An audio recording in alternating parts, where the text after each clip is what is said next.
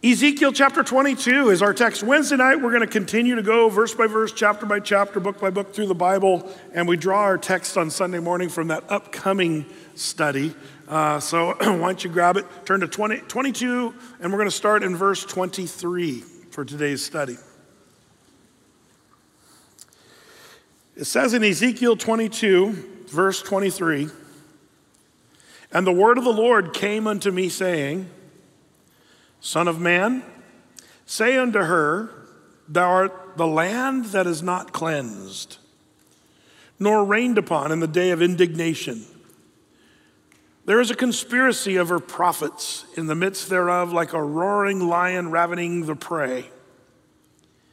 They have devoured souls. They have taken the treasure and precious things, and they have made her many widows in the midst thereof. Her priests have violated my law and have profaned my holy things. They have put no difference between the holy and the profane. Neither have they showed difference between the unclean and the clean, and have hid their eyes from my Sabbaths, and I am profaned among them. Her princes in the midst thereof are like wolves ravening the prey, to shed blood and to destroy souls, to get dishonest gain. And her prophets have daubed them with untempered mortar, seeing vanity and divining lies unto them, saying, Thus saith the Lord God, when the Lord hath not spoken. The people of the land have used oppression and exercised robbery, and have vexed the poor and the needy. Yea, they have oppressed the stranger wrongfully. And I sought for a man among them that should make up the hedge and stand in the gap before me for the land, that I should not destroy it, but I found none. Therefore have I poured out mine indignation upon them. I have consumed them with the fire of my wrath. Their own way have I recompensed upon their heads, saith the Lord God." One of the things about reading the Bible is oftentimes it feels somewhat like you're looking in the mirror. And culturally, in our society, as I read this about the Jews of that day, I see an ugly parallel of the world that we live in today. That is a world that is opposed to God and oppressing the poor, and there's no difference between the holy and the profane. That verse there, in fact, there's 4 people groups that are indicted by the Lord through Ezekiel the prophet. This is a pretty brutal word Ezekiel gives to the people of that day, and he nails down 4 people. The first group is the prophets. In verse 25, the prophets are like roaring lions, with their prey, chomping down on their prey. The prophets were supposed to be blessing the people, not chomping down on the people. The priests were supposed to separate that which was holy and be separate. Remember, the Bible says, "Be separate, come ye out from among them." That is, come out from the world and be holy, as I, the Lord, am holy. But there was no difference between the priest and the profane, the holy things that were supposed to be in the temple and the abominable things that were in the world. No difference. And then the princes, which that's another word for their leaders. You might even say politicians, because the princes of Jerusalem were actually the politicians. What were they doing? It says they were like wolves chomping down on their prey and shedding blood and destroying souls. And what were they doing that? To get dishonest gain. Oh, I'm so glad our politicians today don't do that. Chomping down on society so that they can gain. Oh my goodness. You see, whether you're a politician or prince, it also blames the people in verse 29. The people of the land have used oppression, exercised robbery, and have vexed the poor and the needy, and have oppressed the stranger wrongfully. Everybody gets indicted by Ezekiel, the prophets, the priests, the princes, the people, all of them, because they were so far gone from what the Lord wanted for them. God's chosen people, the Jews. Jerusalem should have been a place that was a city set on a hill, an example of what godliness and holiness was like. But because they blew off God and worshiped idols and did all kinds of ugly, evil stuff, the Lord now, after centuries of this, The Lord's saying, you're going down. And really, this is quite hopeless when you look at this. One thing you need to remember as we read the Bible and see this in Ezekiel, in a way, this is sort of a microcosm of Jerusalem and Judea. But much of Ezekiel, as he's the prophet of not just that age, but a prophet of all the ages, as he begins to talk about the millennial kingdom and the future and the end times and the latter days, Ezekiel talks about that stuff. But it's almost like this is a precursor or a foreshadow of what's going to happen to the whole world. The whole world, is a place now where we don't know the holy from the profane, and the prophets and the priests, the pastors that should be preaching the Bible or preaching stuff that's not even of God, saying, thus saith the Lord, but the Lord doesn't even say, the Lord hasn't even spoken to them. It's an interesting thing that we see when we look in the Bible, because we do look in the mirror somewhat, and it makes me uncomfortable because I realize, wow, we're just like these people. Our society is maybe even worse than these people. Oh, Brett, we're not worse than those people. They were worshiping Moloch and sacrificing babies on the altar there. Yeah, that's exactly what we're doing when we do abortion in our society and act like it's okay. It's such an amazing thing. It's amazing to me that we do surgery on babies that are, we even in vitro surgeries where a baby's less than a pound and they do surgeries on them. And they save the precious little life. That same doctor can then go in the next room over and take out a baby and kill it that's in its last trimester nowadays. Like, this is amazing what we do culturally, and we call it okay. Medical science is struggling, by the way, with that notion. Man, we save little babies that are the same baby that can be aborted. And we act like we're a better culture. 61 million babies aborted since Roe versus Wade. To me, that someday we're gonna have to stand before the Lord and answer for that, unless you've been forgiven of your sins and stand before the Lord with the righteousness of Christ behind you. Without that, we're all toast. But I see a culture not knowing the holy from the profane, calling good evil and evil good. But here's what's interesting. There's a tiny bit of hope, but it goes unrendered. Even in our text, there's a little bit of hope, and that is the Lord says, I was looking for someone who would stand in the gap. Did you see that? Right there in verse 30. The Lord said, I sought for a man among them, among all those miserable, wretched, godless sinners. I was looking for one man among them that should make up the hedge and stand in the gap before me for the land, that I should not destroy it, but I found none. So, verse 31, I poured out mine indignation, consumed them in the fire of my wrath. That, by the way, is what's going to happen in the end times. Read, 2 Peter chapter 3. It says the Lord's going to destroy this world with a fervent heat. The same wrath, the same judgment's coming down. And it makes me wonder, is the Lord doing the same thing today, only globally? There he was seeking out a man who would stand in the gap. Is the Lord seeking out a man or a woman today who would stand in the gap of a very similar culture as these people? And what in the world does it mean to stand in the gap? And why was God looking for someone? Can't God just make stuff happen? Why was he looking for a person to do something? You see, this starts to raise some interesting questions that I think are important for us. The idea of standing in the gap, well, this isn't a brand new topic. In fact, in Ezekiel chapter 13, a few weeks ago, we read about this standing in the gap, by the way. That same standing in the gap was in Ezekiel 13. There it says, O Israel, thy prophets are like the foxes in the desert. You have not gone up into the gaps, neither made up the hedge for the house of Israel to stand in the battle in the day of the Lord. So what is this? Now, some of your margins, by the way, if you have the margin reference Bible, the word for gap is breach. What is this whole standing in the gap and building up a hedge? The King James Version uses that word hedge, and that's translated to modern times. And so have you ever, maybe if you're newer to Christianity and you start hearing people pray, there's kind of a Christianese that we use, and people go, I don't get some of this language that Christians use. Have you ever heard a Christian, Lord, I pray that you just put a hedge around that person, or our children, put a hedge around them for safety? And you might say, man, I don't know. Why not pray for a concrete wall?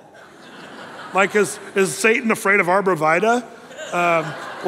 Like, does he not have pruning shears? A hedge, I can't do anything about that. Like, is that Satan?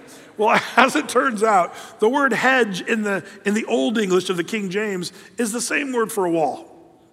That's the same thing. It just later became a plant, privet or whatever.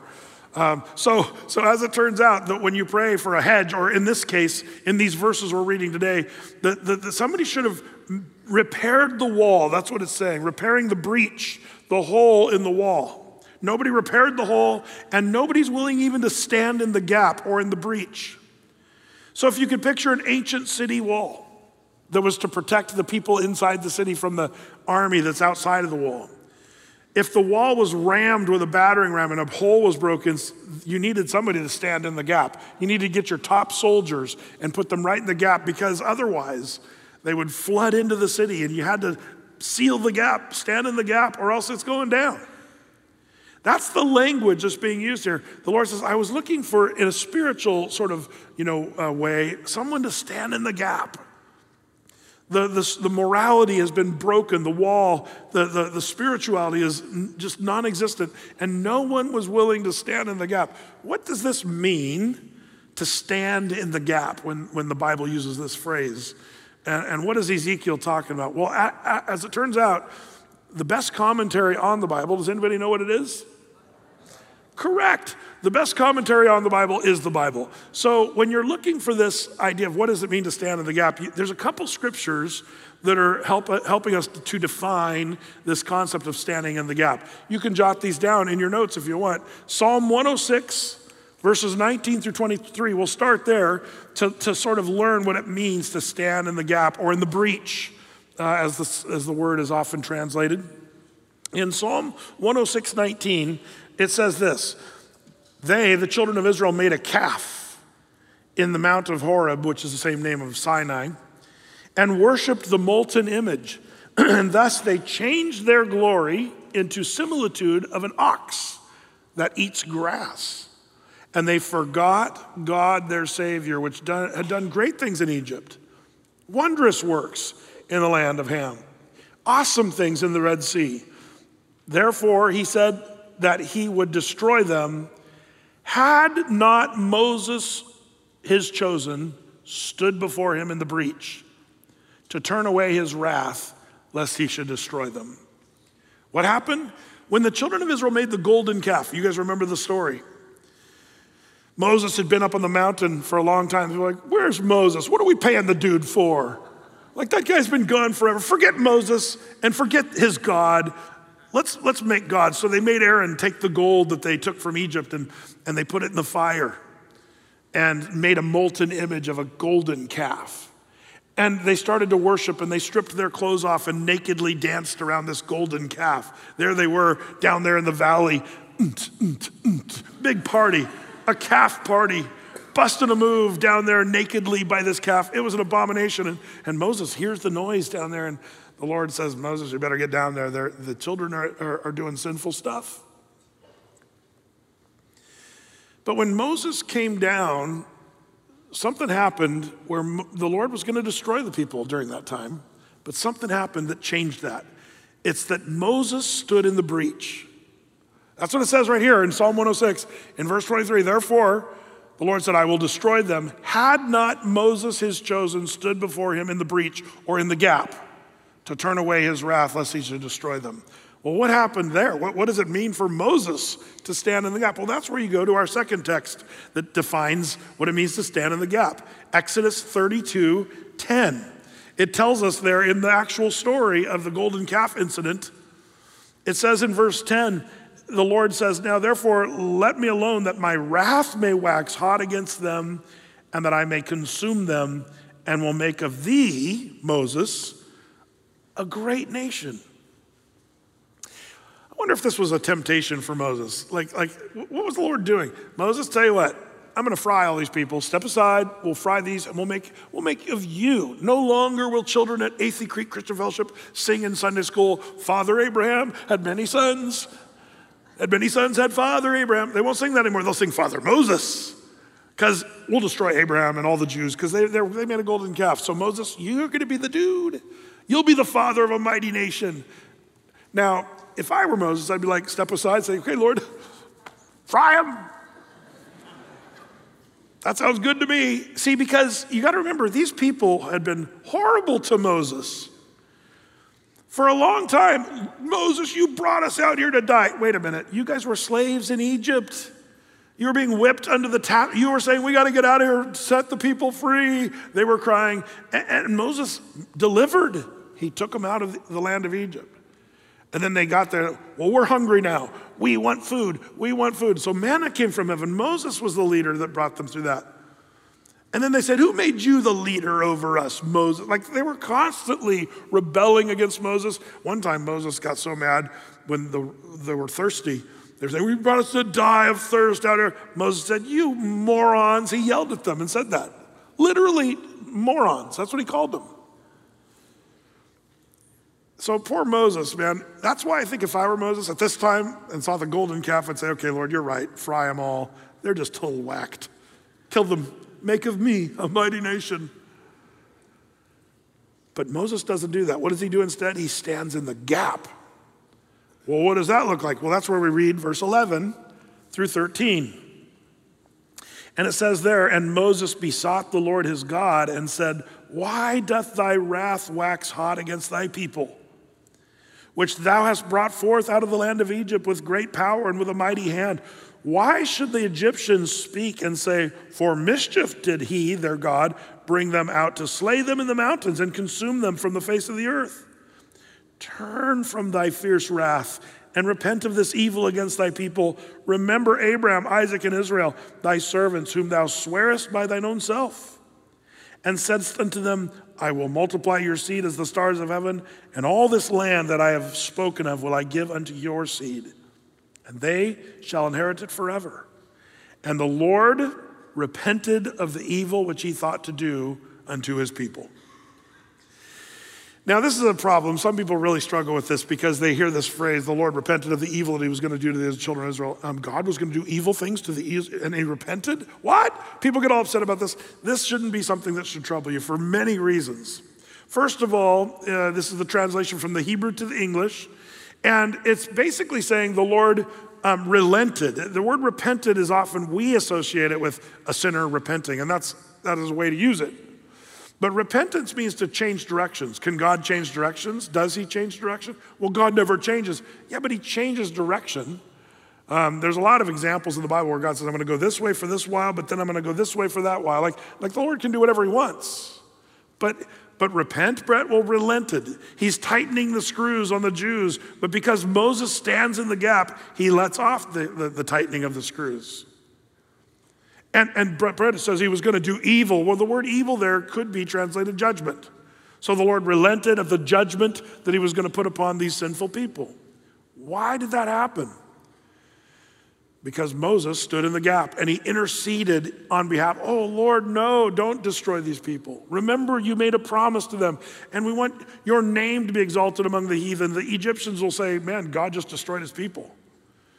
And Moses makes this case of an appeal. Now, before you get all upset saying, well, I can't believe Moses changed God's mind. The question is, who put it in the heart of Moses to intercede on behalf of the people to begin with?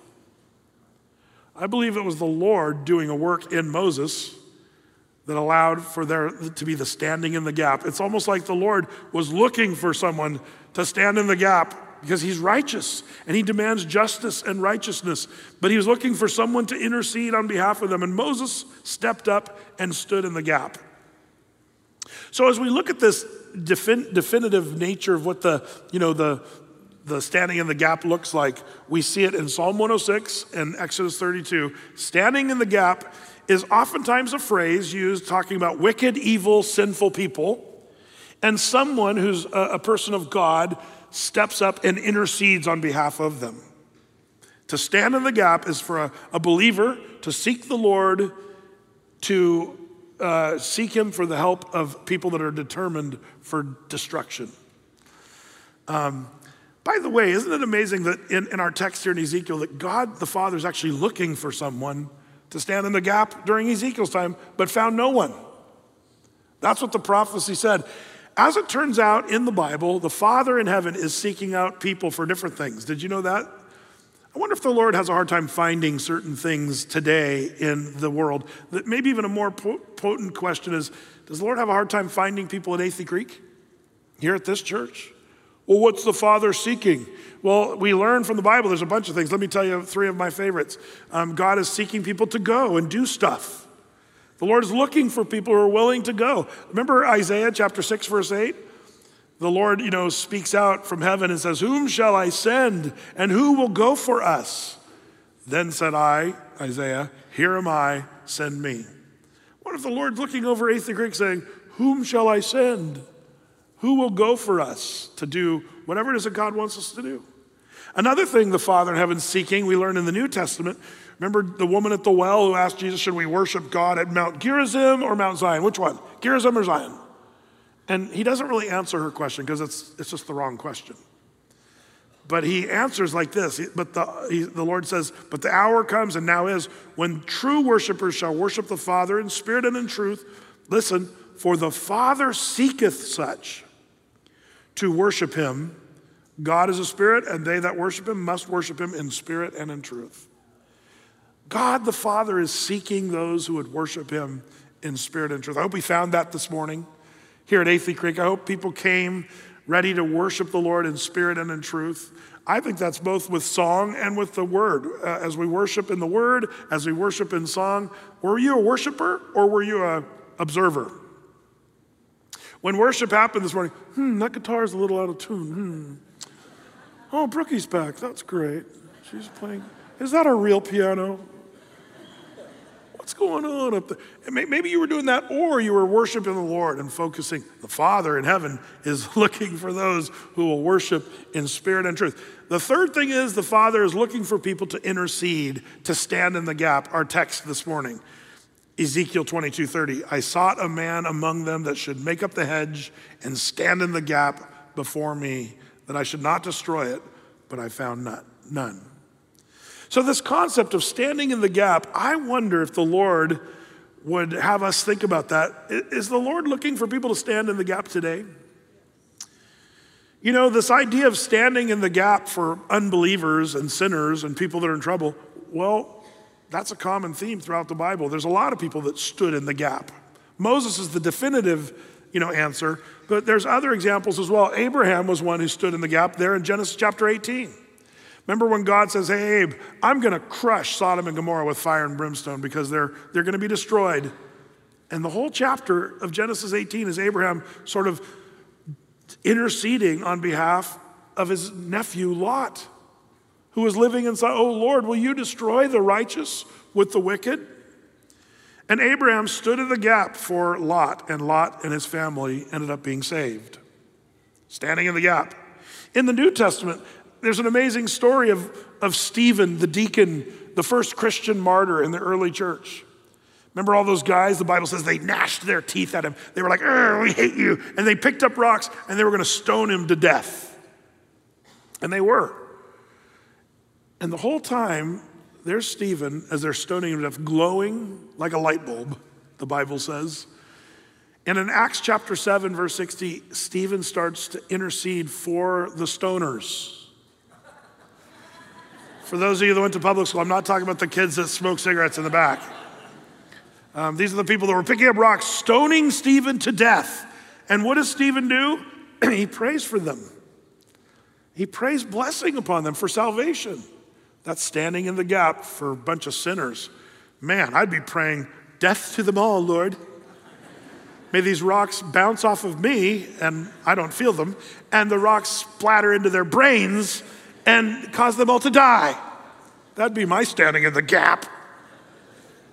But that's not what Stephen does. Like, Mildred, he's our pastor. I would do that to people. Yeah, Stephen was a guy who prayed for their salvation.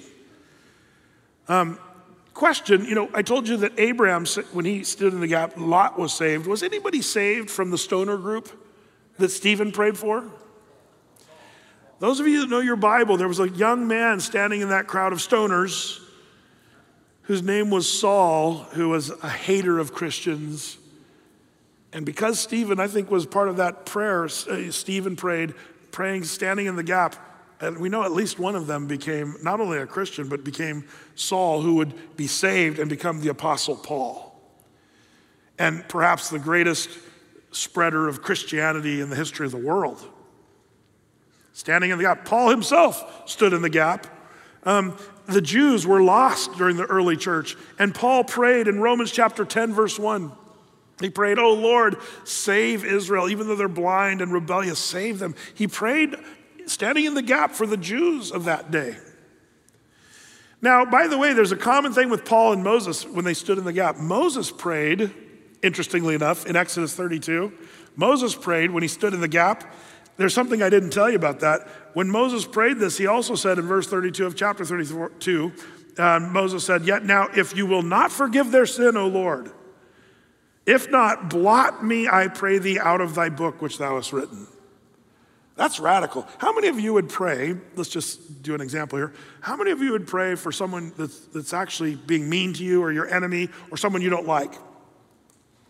Think of a politician that you don't like. And I have to be general about it because some of you might be, okay, I got Trump in my mind now. Or some of you, Biden or Pelosi or Fauci or whatever. Think of the one that you hate the most.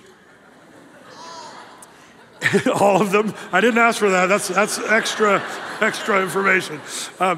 Think of them now, and now, would you pray this prayer? Lord, save them. Save them. And Lord, if you don't save them, I would rather go to hell. Like, do you have that kind of a passion for the unsaved? Lord, I'd rather go to hell, because that's what Moses is praying for, these people that hate him. Moses is saying, oh Lord, don't destroy them. And if you don't forgive them, then take my book, my life, my name's out of the book of life. I don't think I could pray that for somebody, let alone an enemy. Paul the Apostle does the same thing there in Romans chapter 9, speaking about the Jews. Listen to what he says in Romans 9:3. Paul says, "For I could wish that myself were accursed from Christ for my brethren and my kinsmen according to the flesh." What's that? That's a way of saying to be accursed from Christ means you're unsaved and you're going to hell. Paul said, I would rather go to hell and have the Jewish people get saved and come to a knowledge of Jesus Christ. I'll go to hell if they'll all get saved. And these Jews, every time Paul would go speak at a crowd of Jews, they tried to kill him. They hated him. This is what it looks like to be a person standing in the gap. You see, as Christians, we've become really good at complaining about the politicians and complaining about all the homeless people with their trash and their tents and their syringes in Portland. And we say, man, these people, and we get all of it. But I wonder if the Lord is looking around saying, oh, if there'd be someone who would stand in the gap. Yeah, but Britt, they're just a bunch of drug addicts. Yeah, but do you realize that's what it means to stand in the gap, to find the unlovely, to find the sinful, and to find the failure, and to find the ones who are headed for destruction, and stand in the gap and pray intercessory prayer on behalf of them, praying for them. Could it be that the Lord is looking all over Portland for people to stand in the gap? Meanwhile, we're not standing in the gap. We're just laughing or hating or being mad. You see, this is where it starts getting more personal, not just Abraham, Stephen, and Paul, but you know, the best example of standing in the gap, if you ask me, is Jesus himself. One of my favorite examples of Jesus standing in the gap is Luke 23:34. Remember when they pierced his hands with nails and his feet, crown of thorns, beat him and plucked out his beard and spat upon him and made fun of him. And while they were doing all that, Jesus intercedes for those Roman soldiers that were doing that to him. He says, oh, Father, forgive them, for they know not what they do.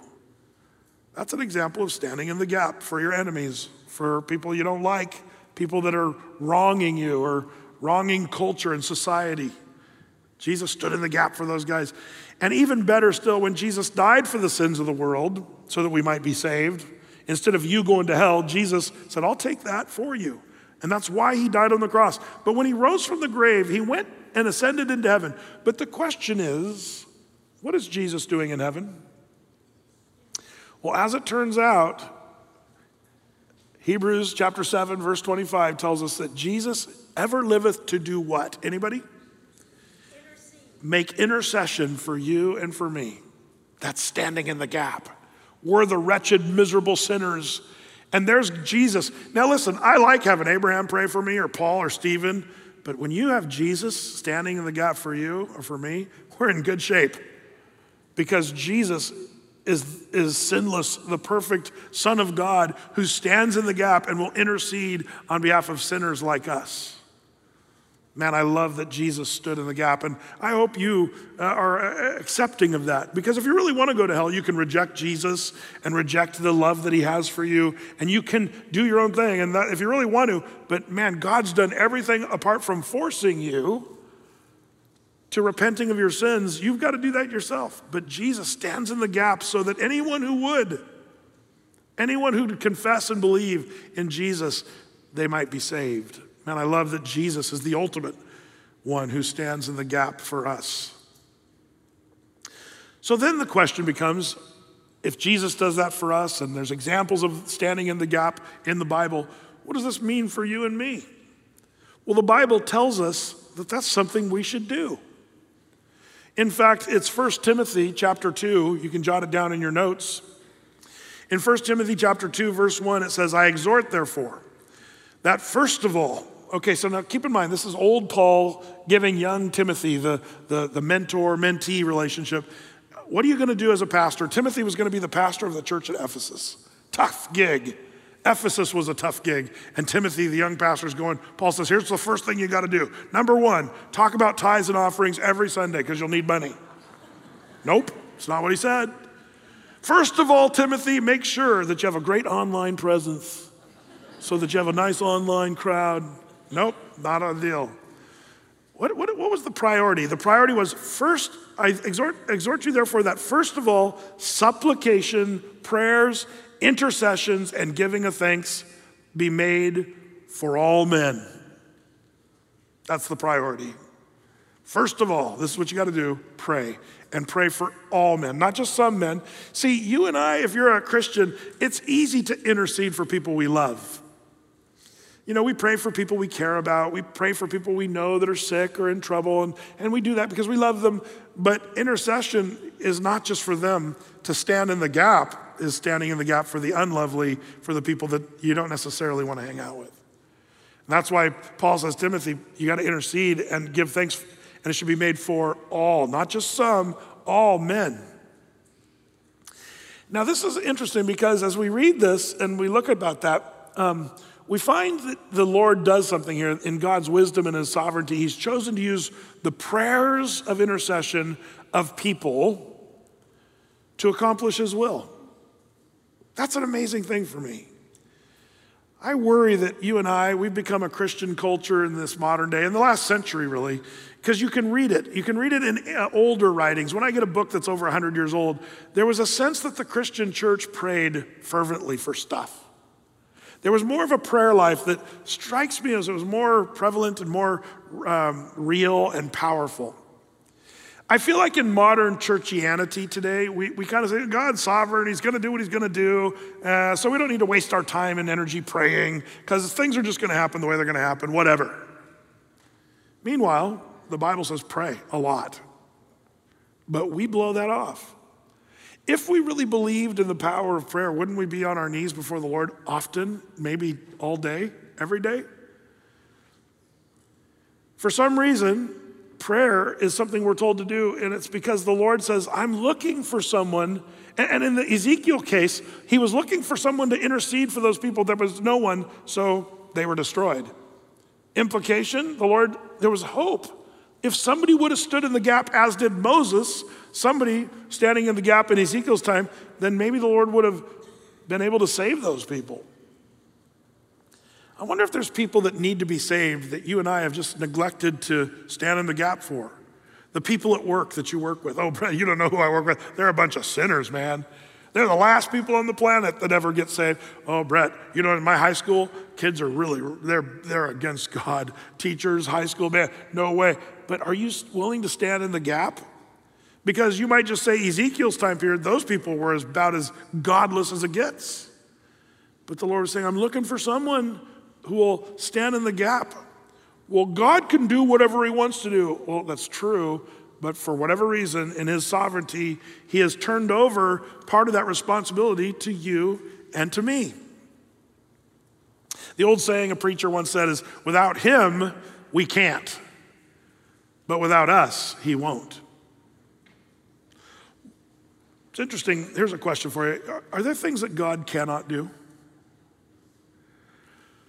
The answer is yes. Book of Hebrews says God cannot lie. In fact, I did a whole sermon once on all the things God cannot do. There's actually a long list of things. God can do everything. Nope. The Bible says he can't lie. But another thing that God, where the Bible says God couldn't do something, and even if you go to the original language, remember when Jesus went into Nazareth and they didn't believe in him? And the Bible says, and Jesus could not do miracles there because they would not believe in him. It didn't say Jesus would not do anything. No, it says he could not do anything there because of their unbelief.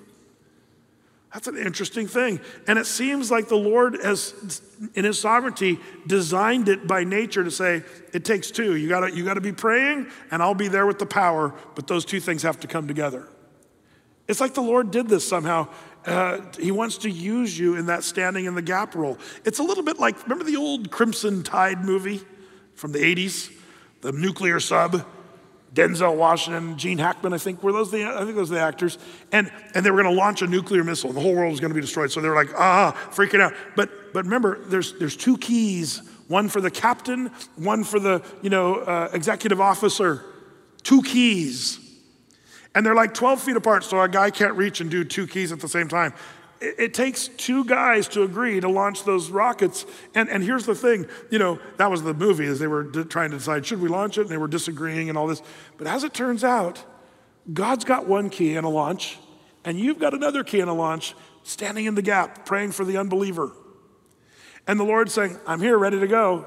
Power is right at your fingertip. I'm here with this one, and I'm the one that's going to make it happen, but I also need you to put your key in and flip the switch as well. That's what the Lord seems to be asking of you. And like in Ezekiel's case, there was no one to flip the switch. So the judgment and the wrath came down, and those people were done. That's an interesting thing. Why does God want you and me to do it together with him? Why doesn't he just save people? Well, I don't know if I know all the answers as to why God needs you and me to pray, but I've got a few ideas that I know from the Bible. Like if you read the rest of the Bible, there's some hints. Like let me just give you three things. Why does God want us to stand in the gap? I think number one, he wants to develop an intimate relationship with you. He wants you to partner with him so that you can spend time with them. You parents know what this is like. When your kids are preschoolers and they bug you all day long, Mommy, why is the sky blue? Mommy, can I have a cookie? Mommy, I have to go to the bathroom. You're like, But when they get into high school, you're like, hey, do you want to hang out with us? Come on, kids, hang out with us. And your kids are like, no, get out of here, Mom. I'm sick of you. I almost wonder if the Lord kind of feels like that, where he's, I just want to spend time with you. I want you to come and ask me for stuff. And I want to talk to you and have intimacy with you. And I believe prayer, that's part of the reason God just says, I want you to be a part of what's going on. I'm not going to just do this unilaterally by myself. That's part of God's divine design that he has made for humanity. He wants to develop an intimate relationship. Number two, he wants to do a work in you.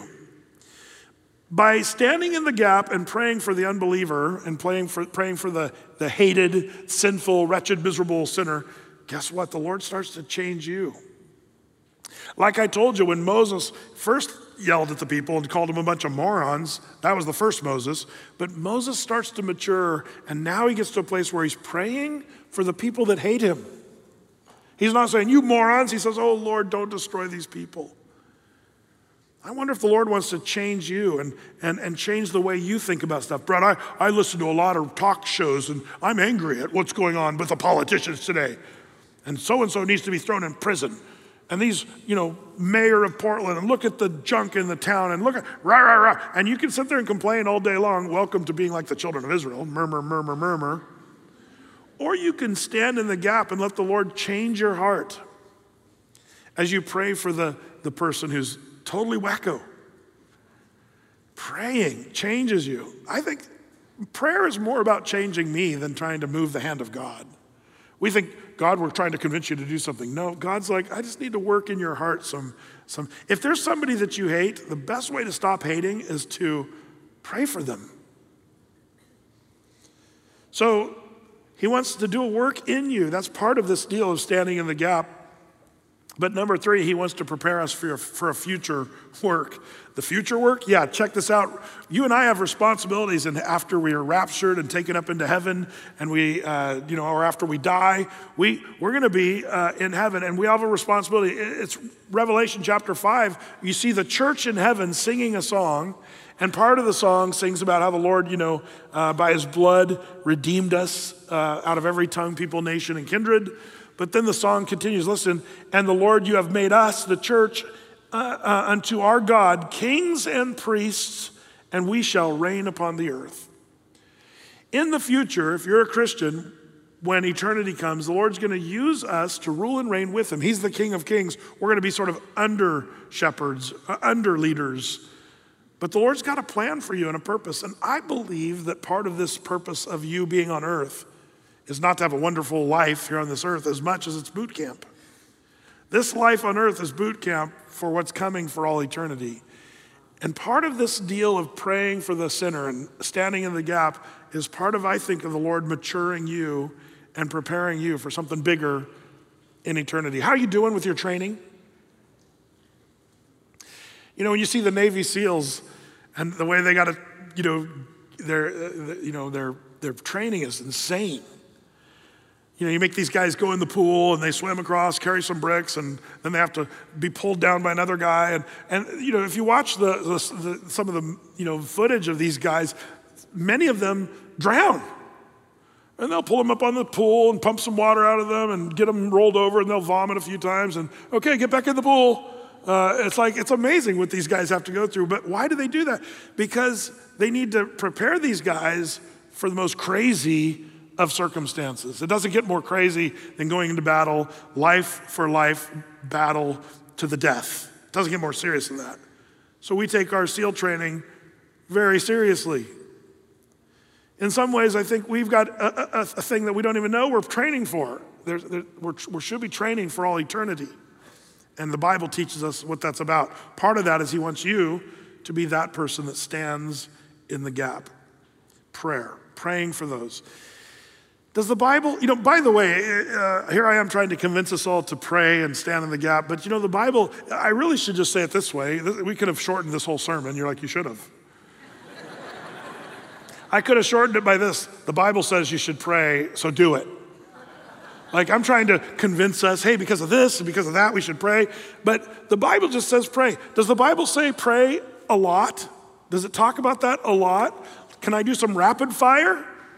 Here we go. Let's do some rapid fire. Number 1, Matthew chapter 5, verse 44.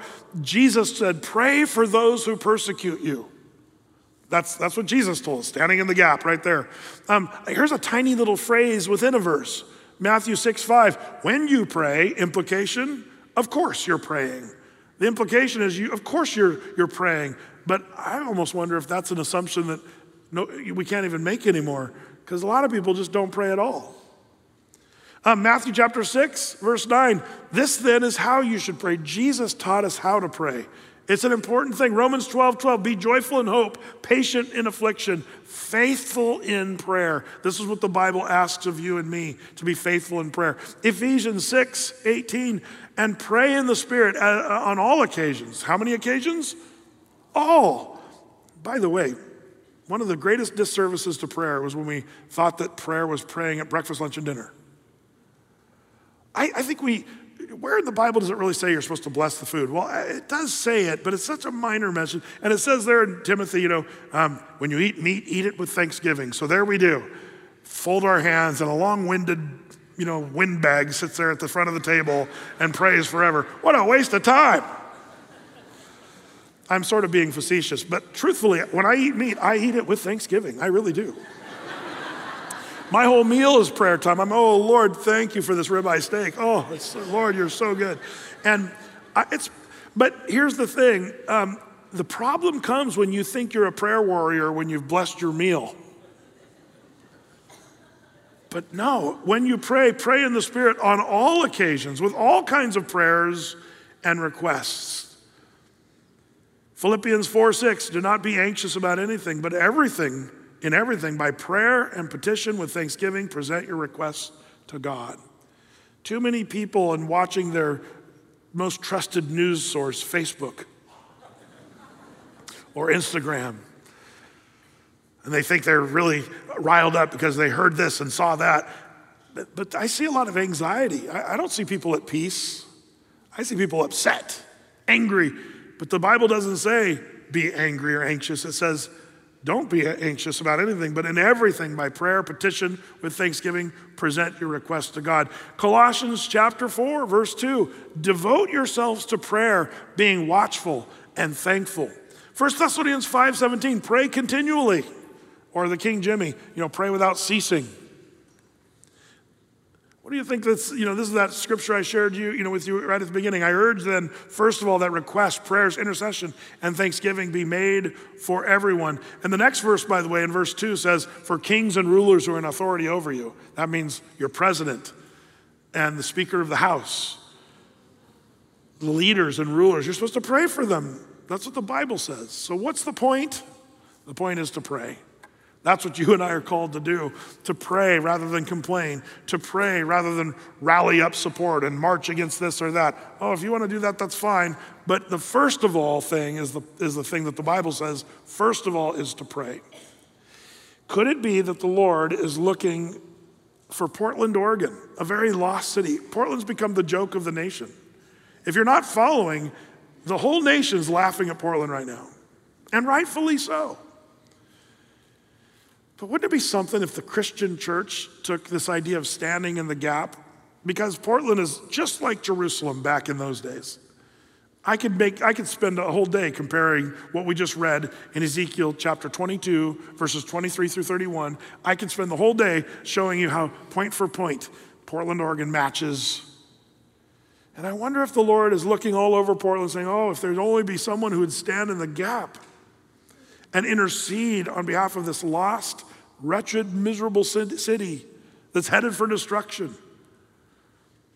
And I wonder if the Athey Creekers that are watching online, or if the Athey Creekers in this room, if we would all say, let's do this. Let's give this to the Lord. He's the one with the power. He gave us the key, and he's got a key. Let's turn the keys, turn with the Lord, and see the power of the Lord. By the way, in Acts chapter 1, the Christians were waiting up there, and the Lord said, wait, and the Holy Spirit will come upon you and give you power.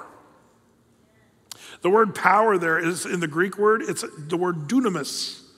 And I love that word because that's where we get our modern word dynamite. What does the Lord say? I will put my Holy Spirit upon you and give you power, dunamis. Boom, turn the key, launch the missile.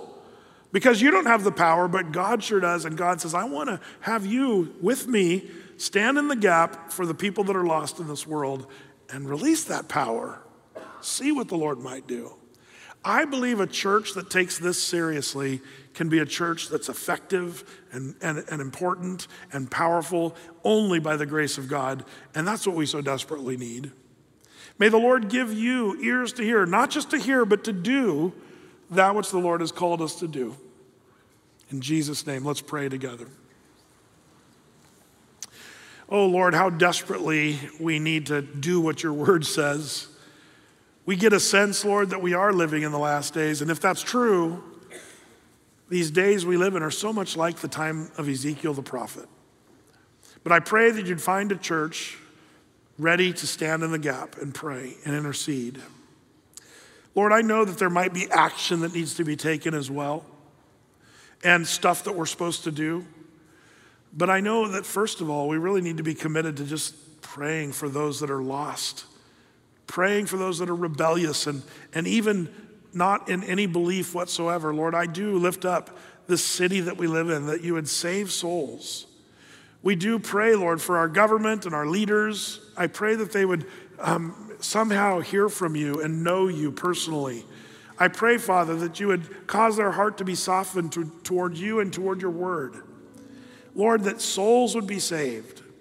We know you have every right, even as you did crush Sodom and Gomorrah and judge the world during the flood of Noah. As Jerusalem was crushed in 586 BC, that was times of total rebellion. And we know, Lord, you have every right to do that, even here today. But we pray as we stand in the gap, we pray for the unsaved, that they might come to know you, that they'd repent of their sins and turn and receive the gift of salvation through your Son, Jesus. Lord, use your church however you will to preach that message, that more and more people might come to know you. And this we pray in Jesus' name.